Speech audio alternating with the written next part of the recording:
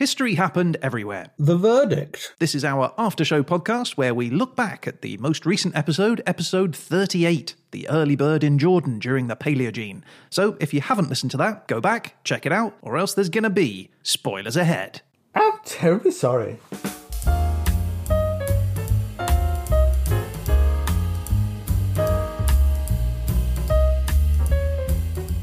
Hello, my name is Ryan Weir, and you are listening to History Happened Everywhere, The Verdict. I'm here in the HHE studio with my good bud. It's Peter Goddard. Greetings, I'm feeling trepidatious today. I'm in front of the beak, as it were. I'm nervous about what's going to go down. Well, we will find out very soon. From our judge, our resident critic, it's Judge Dursley. Thank you very much, and Peter, you're right to be scared.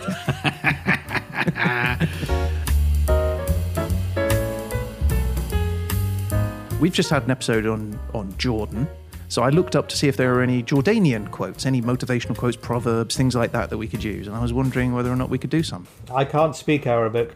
I can read it, but I can't speak it. You can read Arabic? I can transliterate. I know what the letters are. Get you, your little hidden skills. You're like a little Swiss Army knife. Did you learn when you were working for MI5? I'm afraid I can't tell you. I think MI5 would be desperate. Well, you do like a martini, so my suspicions are aroused. Dursley. Paul Dursley. Judge. No. Absolutely not. Can we call you Judge, by the way? Like, are we allowed to say that? Like, impersonating a policeman is something that is illegal. Is it illegal to say you're a judge? Or can anyone just say I'm... I think anybody can say that they're anything. It's whether they act accordingly. So if I ordered you to be executed, that's probably a bit too far. That's worse than a D. Execution. You've done a bad podcast when the verdict is death.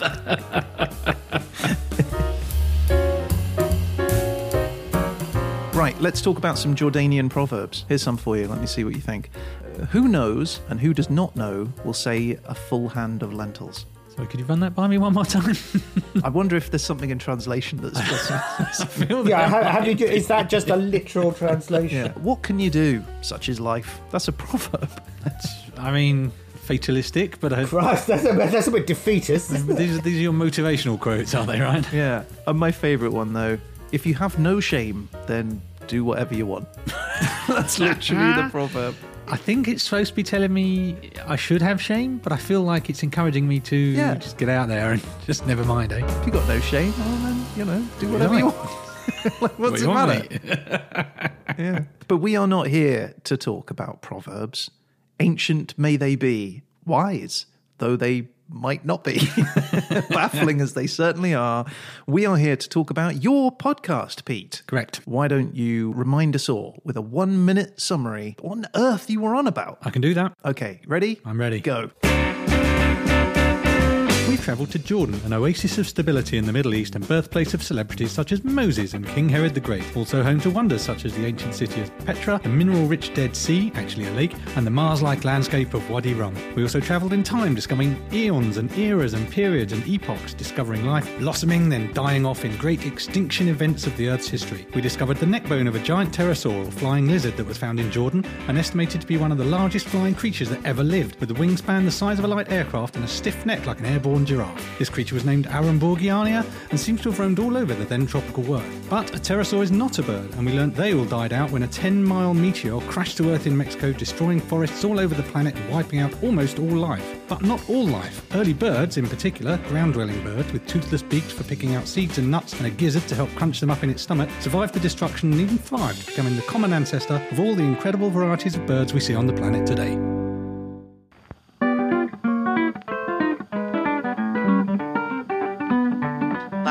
Last week's episode done, summarised nicely. Nice one, son. Now we're over to a young Dursley who's gonna tell you what he thought of thee. He'll take you apart without any care. He's the lovely Paul Dursley. The lovely Paul Dursley. Oh, I remember it all clearly now. It's all come back to you. It came flooding back, didn't it? With that? Flooded in. Paul, the microphone is yours. What did you think of episode 38? I actually learned quite a lot. I'm staggered. What really stood out to you? What was something that you were surprised to learn? Well, I'm surprised to learn that all of the names have changed since my day. Of the eras and the periods and whatnot. Yeah, you see, even the Paleogene is not something I've heard of. I've heard of the Paleolithic. And then there's the Paleocene as well. Because you were talking at the boundary as well with the iridium. Now, I always thought that was called the KT boundary. There are unofficial epochs and eras. So there are time periods that are kind of official and some that are not. So the Anthropocene epoch is an unofficial unit of geologic time. Well, they can't decide when it started. Yeah, and it's supposed to be when human activity started to impact the planet's climate. Oh, the climate. I heard it would have been, we're back to our favourite subject. The first nuclear detonations seeding the Earth with those elements and minerals that were generated in those explosions. Interesting. Yeah. So, I mean, I would have said the Industrial Revolution. I would have said that. That's another one that is, in the bag. I think that's probably the leading contender. You'd think so, isn't it? Well, yeah, but of course you're getting, they didn't know it at the time, but you're getting loads and loads of noxious emissions. So it was changing the atmosphere. But this is unofficial. It's not a real, in inverted commas, epoch. It's just I suppose if everyone uses it, then it doesn't really need to be official. But then I got confused and thought, who decides what's official or not? And it is, in fact, the International Commission on Stratigraphy. Stratigraphy. Or the International Stratigraphic Commission. All right. Okay. So, yeah, I guess there's a group of people who go, yes, rubber stamp, that is now an era or an epoch or whatever, period or whatever. Well, it's a bit like that thing a few years ago, isn't it? Where, they changed the solar system so Pluto was not a planet anymore. Yeah, and you'd expect that, right? Just because something was factual 100 years ago doesn't mean it's not going to change with new evidence as it comes to light. I like the fact that things keep shifting and changing. I think it's putting things into context. How so? A lot of that, people learnt about the different eras, but now as we have more information about them, it's not necessarily that the other stuff was wrong. It was just it needs to be looked at in a wider context. Although some things were wrong, weren't they? When the paleontologists made up some dinosaurs, they just sort of randomly stuck the bones together. Yeah, there's that one with a thumb that started out on its nose, isn't there? Yes, that's right. Yeah, but that's again understandable. We were discussing this when you're just faced with a small little bone and no concept of what it could have been attached to. It is remarkable how we kind of project these versions of what we know with such confidence, given that there's really so little to go on in a lot of cases. What I did like about your episode, though, was that, you highlighted the detective work that goes on behind the scenes. So, the fact that you can see where ligaments and muscles attach to the bone, and so you can work out from that how big those muscles must have been and the kind of weight that it must have supported. And from that, you can kind of extrapolate and create a visual recreation just from that one little starting point. That's kind of cool. Well, you can get some information, can't you? Yeah. You could from that. You can't get stuff like what its skin was like and what colours it was. You can't get that. But if it's a certain size, then you can work out how much food it was eating and possibly even the types of food it's eating. If its muscles must require a certain type of vitamin, which is only found in certain types of food, so it must be eating those things. You can kind of keep going and keep on extrapolating. Is my point? Yes, you're right. You can sort of deduction. You can sort of say, well, if it's a big bone with a large surface area, as you said, there must be lots of muscles attached to it. Therefore, how do muscles attach now? That's unlikely to change. So it means it needs to be a certain size. Deduction's the right word, isn't it? It's like Sherlock Holmes. Paul, when you said that you learnt something here, I never know whether or not you're being sarcastic or not. So just to clarify. I learnt that all the names have changed. Okay. So anything else stand out for you? In terms of new facts, no, not really. It was interesting hearing a profile of Jordan and hearing how it is stable compared to the other countries around it, given the, as you say, the Sykes-Picot Agreement that drew that famous line in the sand. Yes. It's a literal line in the sand in this case. Or was it British to the south of it, French to the north of it? Jordanians, no one really bothered to consult.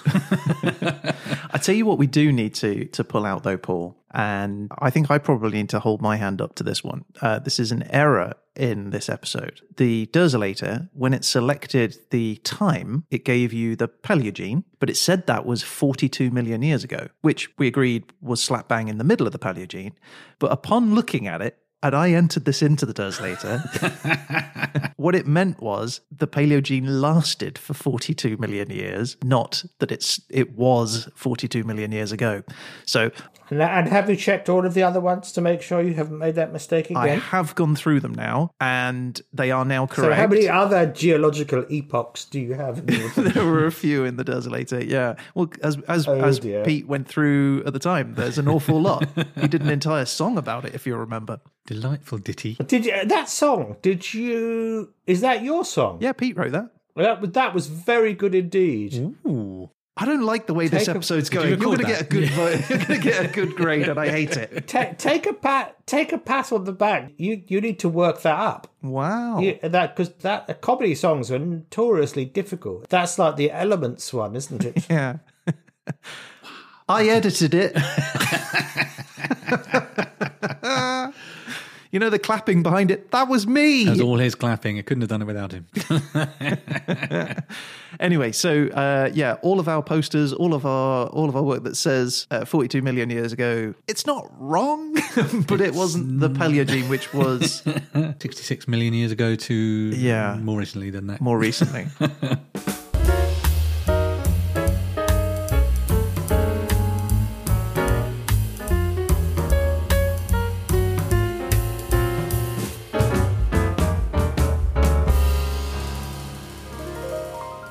So I have a question for Paul requiring some of his physics knowledge, because I got very confused by the Hadean, and I did some for the Hadean eon. This is the very first eon of world's existence, the Earth's existence. And I said that it had loads of water, and then we discussed, did it have surface water, or was it just sort of steaming around in the atmosphere?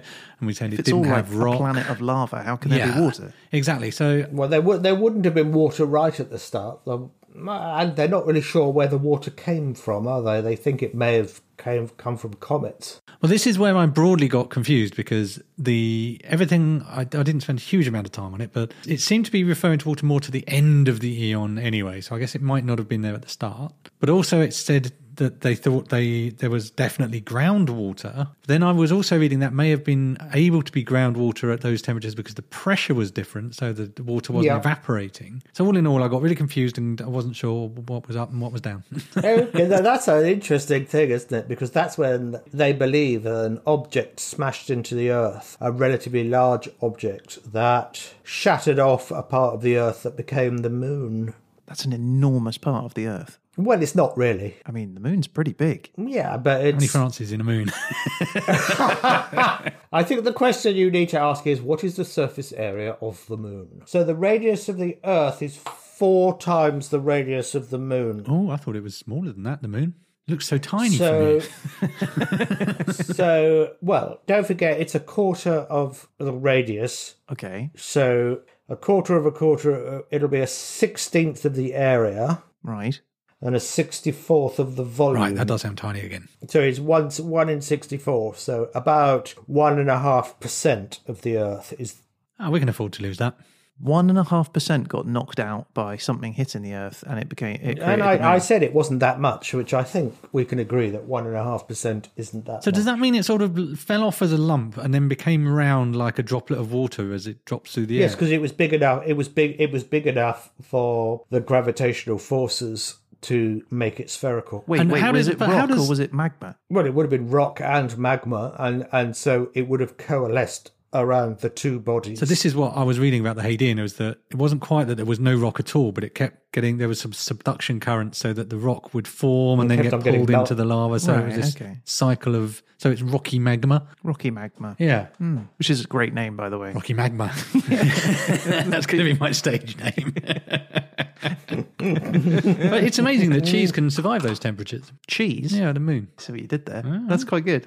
Yeah. I think the surface area of the moon is 14 million square miles. That's a lot. Which is the 16th of the 14th. That's about right. Yeah. So 14 million square miles is a bit bigger. It's like Russia and Canada put together. That's quite Russia big. and Canada. What, laid out flat? Like a map? Well, if you took Russia and Canada off the map and smeared them into a sphere, that would be the size. Here's an interesting one, though. Yeah. If you were to take all of the water off the Earth make it into a sphere and put that sphere next to the Earth, how big would that sphere be? It's just a puddle, isn't it, relative to all that rocky stuff underneath? There's a lot of water, though. Oh, I don't know, Paul. What is it? Tell us. Well, you could make an estimate, can't you? Half a moon. If the radius of the Earth is 4,000 miles, the surface area is 4,000 squared. Right. Which is... If you could see Ryan and me looking at each other blankly at this point, you would... Terrified he's going to ask us a question. Which is 16 million. Yeah. Multiplied by 4, which is 64 million, multiplied by pi, which would be about 180 million. Actually, we don't need pi, do we? We can... Anyway, so... Never say that. We always need pi. So that's about 180 million. So take 70% of 180 million. 18, 20... so that is about 130 million square miles of ocean. Say the average depth of the ocean is a mile. That's 130 million cubic miles.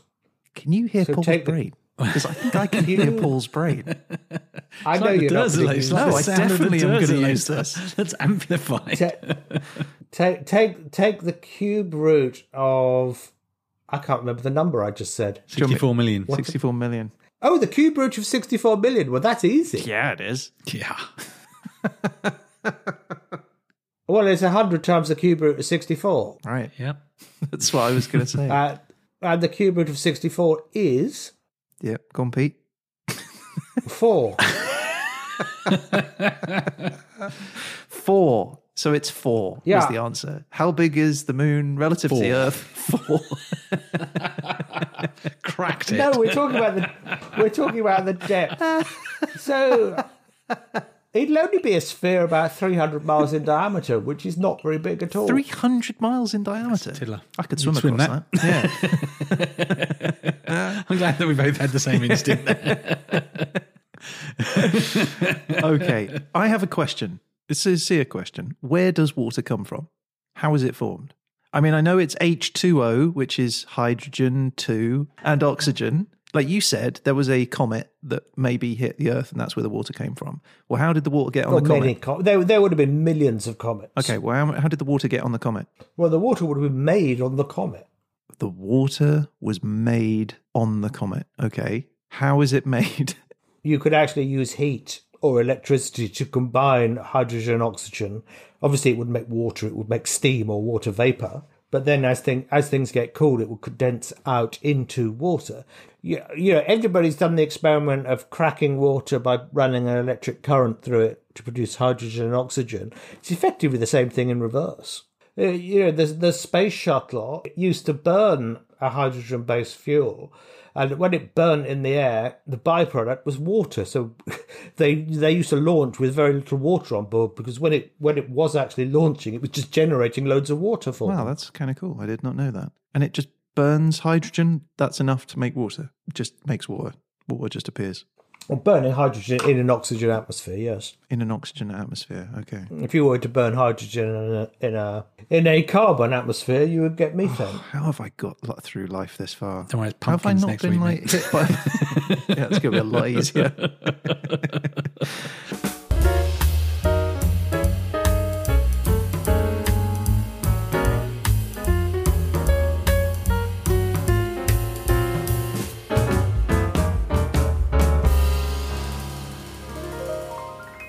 Let's talk about birds. Birds. Birds, baby birds. Okay. I love birds. Paul, your thoughts on birds. Did you have the same thoughts as me? Wings, beaks, claws, birdseed, all the usual bird-related things? I would have actually thought about, and they technically not birds, are they? But you'd think about your pterodactyls. Are they birds? Technically, no, but are they a part of the evolution toward birds? Yes. So are they early birds? Possibly. I feel like you're onto a winner with this episode, mate. I feel like I am. I always think dinosaurs. It's one of those things in context. So, if you see a picture of a T-Rex, it's quite fierce, isn't it? It looks quite fierce.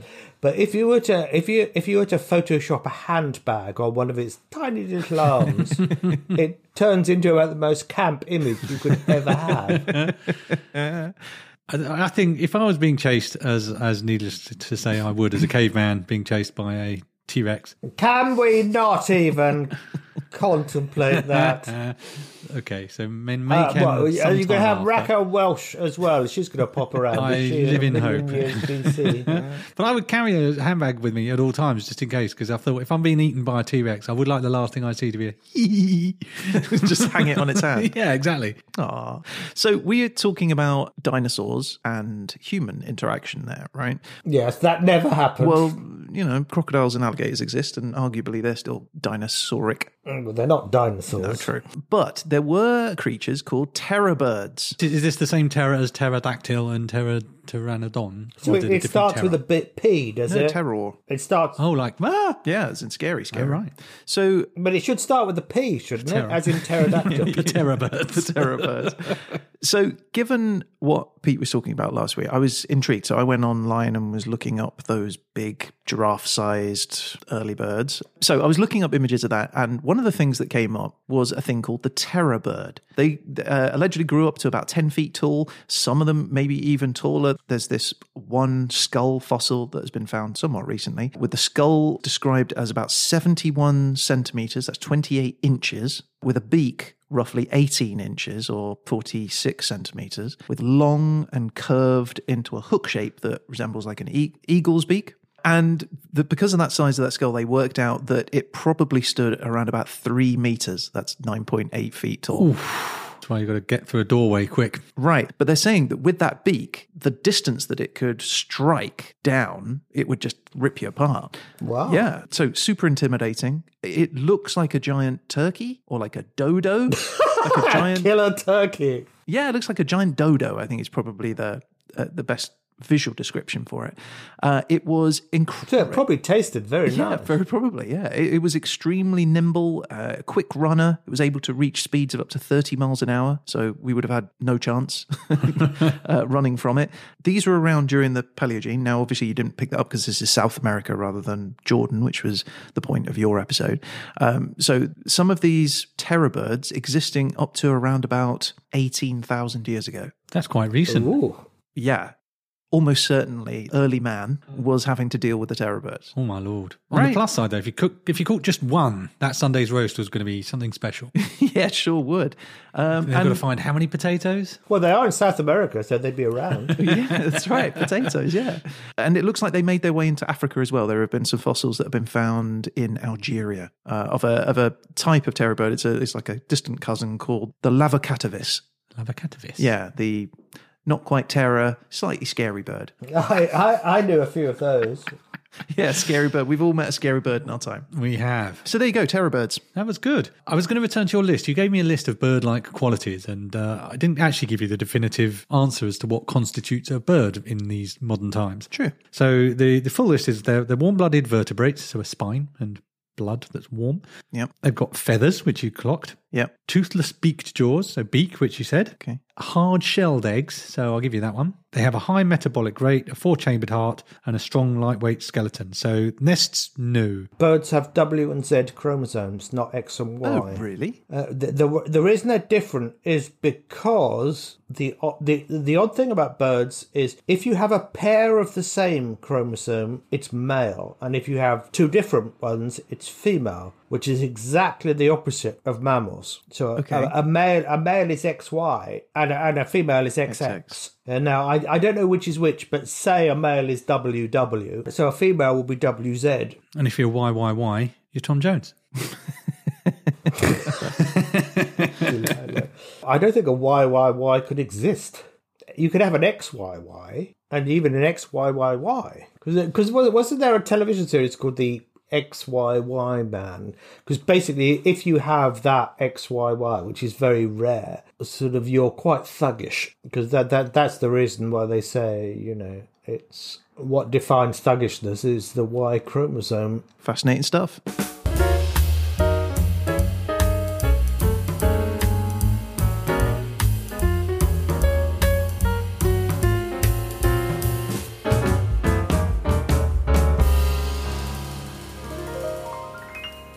Do you like birds?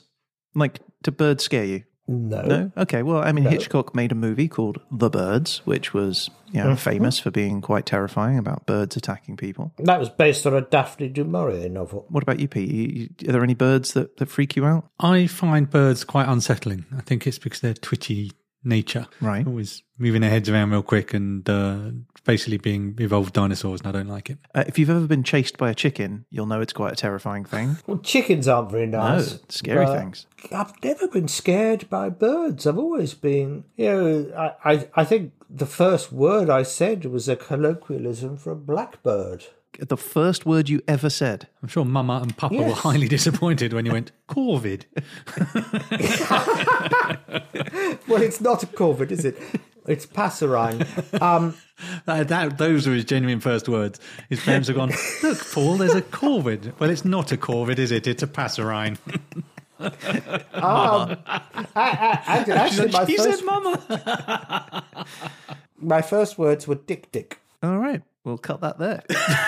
Not the dick. That's what the rabbi said. Jewish. I hope not. Oh, dear. What's your favourite bird? I'm a big fan of the corvids. I like a crow or a magpie. I like a smart bird that can recognise people. Well, that's interesting because they're the more creepy ones. Yeah, you like I like that those. because I feel like I could come to an accommodation with them. It's the ones that are just all urges that I don't like. Urges? I don't understand what you mean. Or just you can make a deal with a crow. That's all I'm saying. Whereas a chicken is going to go look at you blankly and just come after you anyway. Yeah, well, I like the raptors, I have to say. It's one of those things where you sort of see a raptor and some stupid vole. You sort of... You're backing your raptor against the vole, are you? Oh, absolutely. Well, it's like lions and wildebeest, isn't it? Who's on the side of the wildebeest? Would you have a kestrel or like a falcon or something? Just a pet one? No, it's not right, I think. But I have seen a golden eagle in Scotland. They are enormous. Oh, wow. Okay. What, a wild one or in an aviary? In a bar. Having a pint. You look at that, Polly. I think falcon is my favourite. Peregrine falcon, I think. The fastest creature on Earth. You should have been called Peregrine. Peregrine Dursley.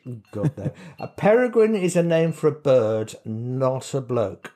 No one's asked me, so I'll just ask myself. Ryan, what do you like as a bird?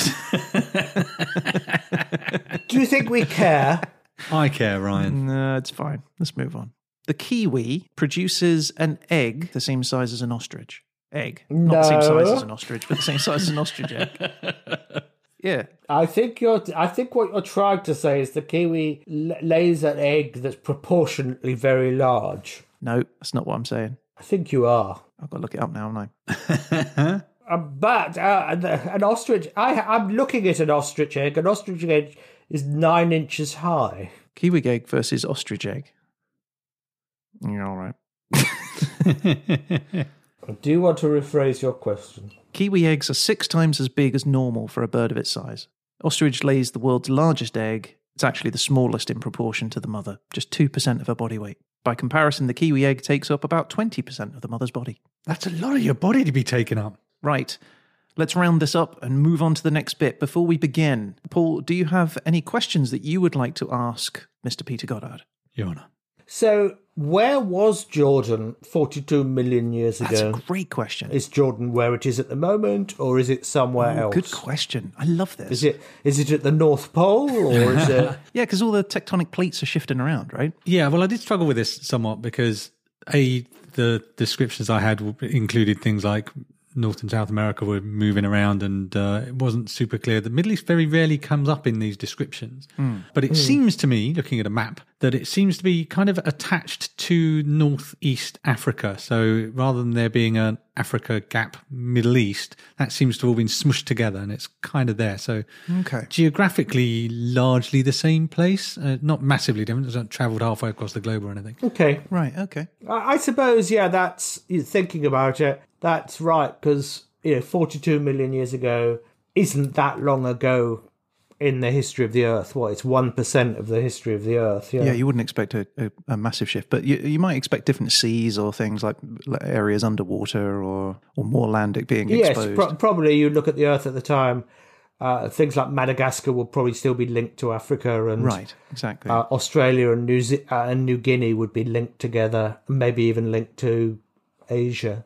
But I think the general configuration of the continents, maybe with a gap between North and South America, would be similar. Okay, well, hopefully that answered your question, Judge. But now is the time where we must enter the court. Can I request trial by combat? You can.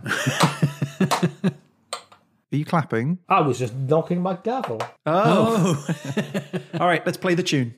He's the judge. Paul Dursley is the judge. It's time for his judgment, judging all the things we does. Yeah. All rise for the judge. Okay, here we go. My lord, Judge Dursley, we stand here before you. One of us, the accused. One of us just... Are you counsel for the defence or counsel for the prosecution? We've got a unique system here. It's based on the Napoleonic system where one guy just makes it up as he goes along. Yeah.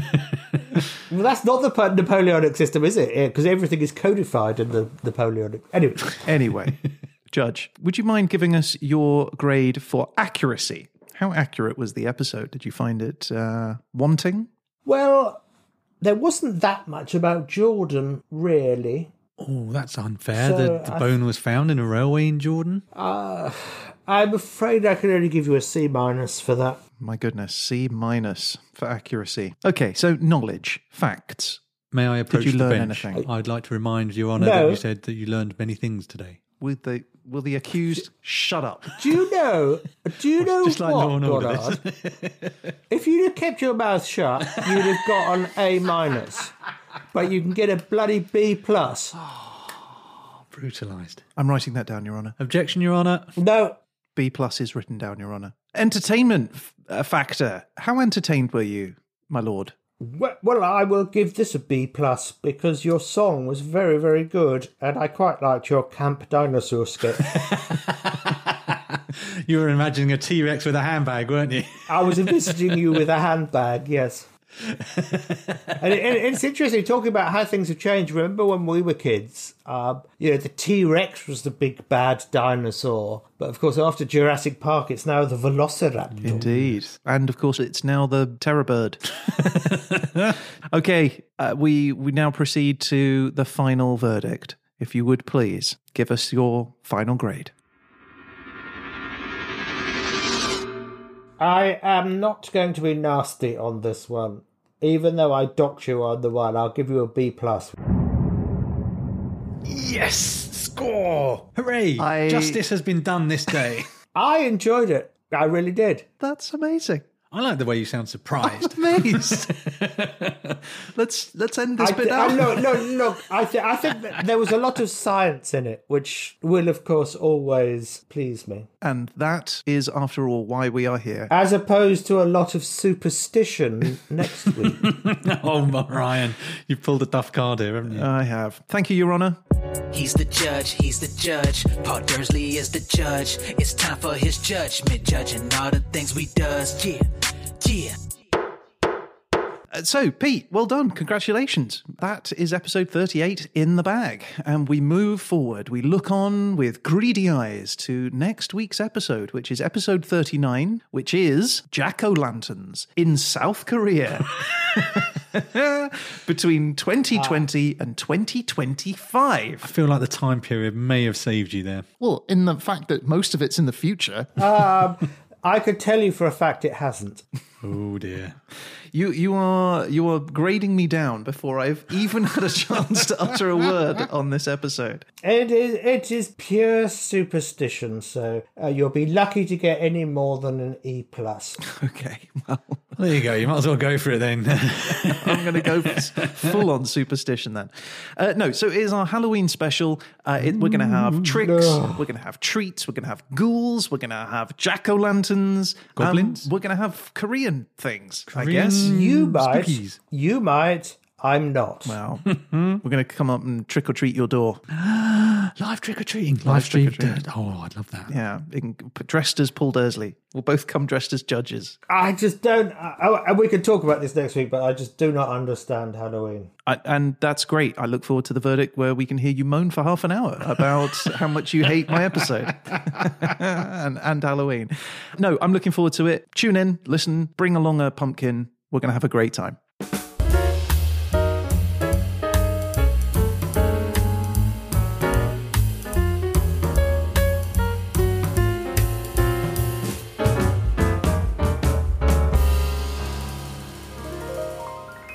And that is it for this week. Thank you for listening. If you'd like to get in touch about any of the things that we've talked about on this show, or just to say hello, you can reach out to us on social media, through our website at hhepodcast.com, or by email at peteandryan@hhepodcast.com. We'd love to hear from you, and you never know, you might end up featured on a future show like Brittany Drury, who got in touch with us to say that she had listened to our episode, It's Not Rocket Science, in Canada during 1800 to 1850, and she had been so inspired by what we'd spoken about, she had reached out to Abby Delaney, the person who we'd had on the call, our lovely Abby, CEO of Key Log Rolling in Minnesota, and she got in contact and said, I'd like to try some log rolling. Yeah, so I'm going to play a little bit of what she said then.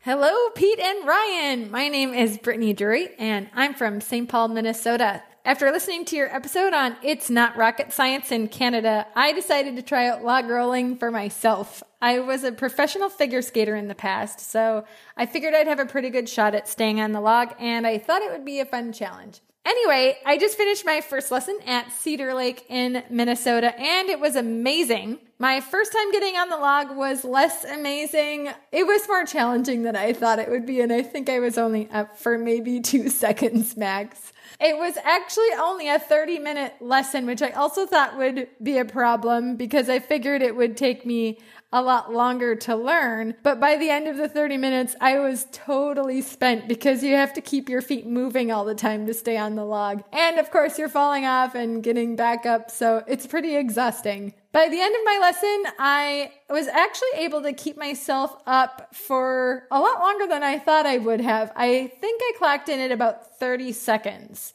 but it was a ton of work. So I have no idea how the log drivers were able to do this all day on the river.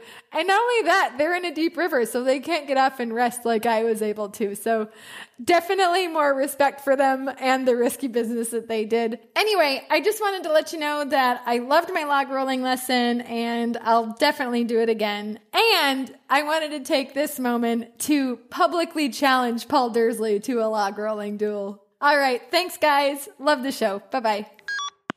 So there you go. How amazing is that? Paul, are you going to accept the challenge? Absolutely not. Well, she's ahead of you now in terms of practice, to be fair. I think she'd be ahead of me however much practice I had. No, how great is that? That is amazing. So thank you, Brittany, for getting in touch and reaching out and let us know. I was thinking, like, you know, if anybody wants to try out going to Mauritania to do some stand-up comedy, or maybe the Paleogene to fight a terror bird, then report back and let us know. So yeah, look, you don't have to travel all the way to log rolling country to feature on a show. You could just review us and rate us on Apple Podcasts, especially Apple Podcasts, because those recommendations really help distribute the word of the show to the world at large. Also, if you're on TikTok, Instagram, Facebook, or Twitter, you can find us at HHE Podcast. Subscribe to them and you'll get an alert when we post a little 1-minute animated HHE bite. That's right. And we'll be back again soon with our next episode. But in the meantime, if you can't get enough of the show, check out our back catalogue of episodes. You can find that in your podcast app, on YouTube, or on our website, hhepodcast.com. All right. So a huge thank you to the judge himself. Thank you, Paul. Where's he gone? He's disappeared. Paul. Can you hear me? Where have you gone? You missed your cue. Well, I moved and I hadn't moved the microphone, so that's totally my fault. All right, so a huge thank you to the judge himself. Thank you, Paul. My pleasure. And that's it. I guess all that's left to say is... You've been listening to... History Happened Everywhere. The verdict. Say I had a dripping tap in my bath and the plug was in. How long would it take to fill the bath? 2 years. Okay. One drip Yeah. A second, say. is what, half a teaspoon, Yeah. which is about 5 milliliters. Yeah. So 5 milliliters, fill an entire bath. How many milliliters in a bath? Thousands. Well, what's the size of So a divide bath? Work thousands it out. of milliliters by 5 How milliliters. long is a bath? About an hour. How long is a How long is a bath? How wide is a bath? How deep is a Yeah, bath? I think 2 years. I think he's right. Do you know you are actually on the right lines? So if we speak metric, so you could say a bath is approximately 2 meters long by half a meter high by half a meter wide. So that's This comes in at 2 2 years. times. I'm gonna... 2 times. So it's a half a cubic meter, and a cubic meter is 1,000 liters. If it was if the bath was that size. Okay. So you're talking about 500 liters, which is half a ton of water. And so, how many of your 5 milliliter drops in a 500 liter bath? 2 years? 4. God! But it's easy! It's easy for you, Paul. We're thick as 2 short planks. I'm terribly sorry. Yeah, I don't use any of that. No, Pete. No, that was hysterical. So what is it? What is the answer? I need to know the answer, though. Well, how many 5 milliliters are there in 500 liters? 100,000. 10,000. 1 liter. 100. No, 10,000. So what- 1,000. So 1 liter is 1,000 milliliters. Yeah. So 500 is 500,000 milliliters. That's nearly 500,000. Of which there is 5. And your answer of 100,000 was correct. Yay. I did answer several other answers that weren't correct. But...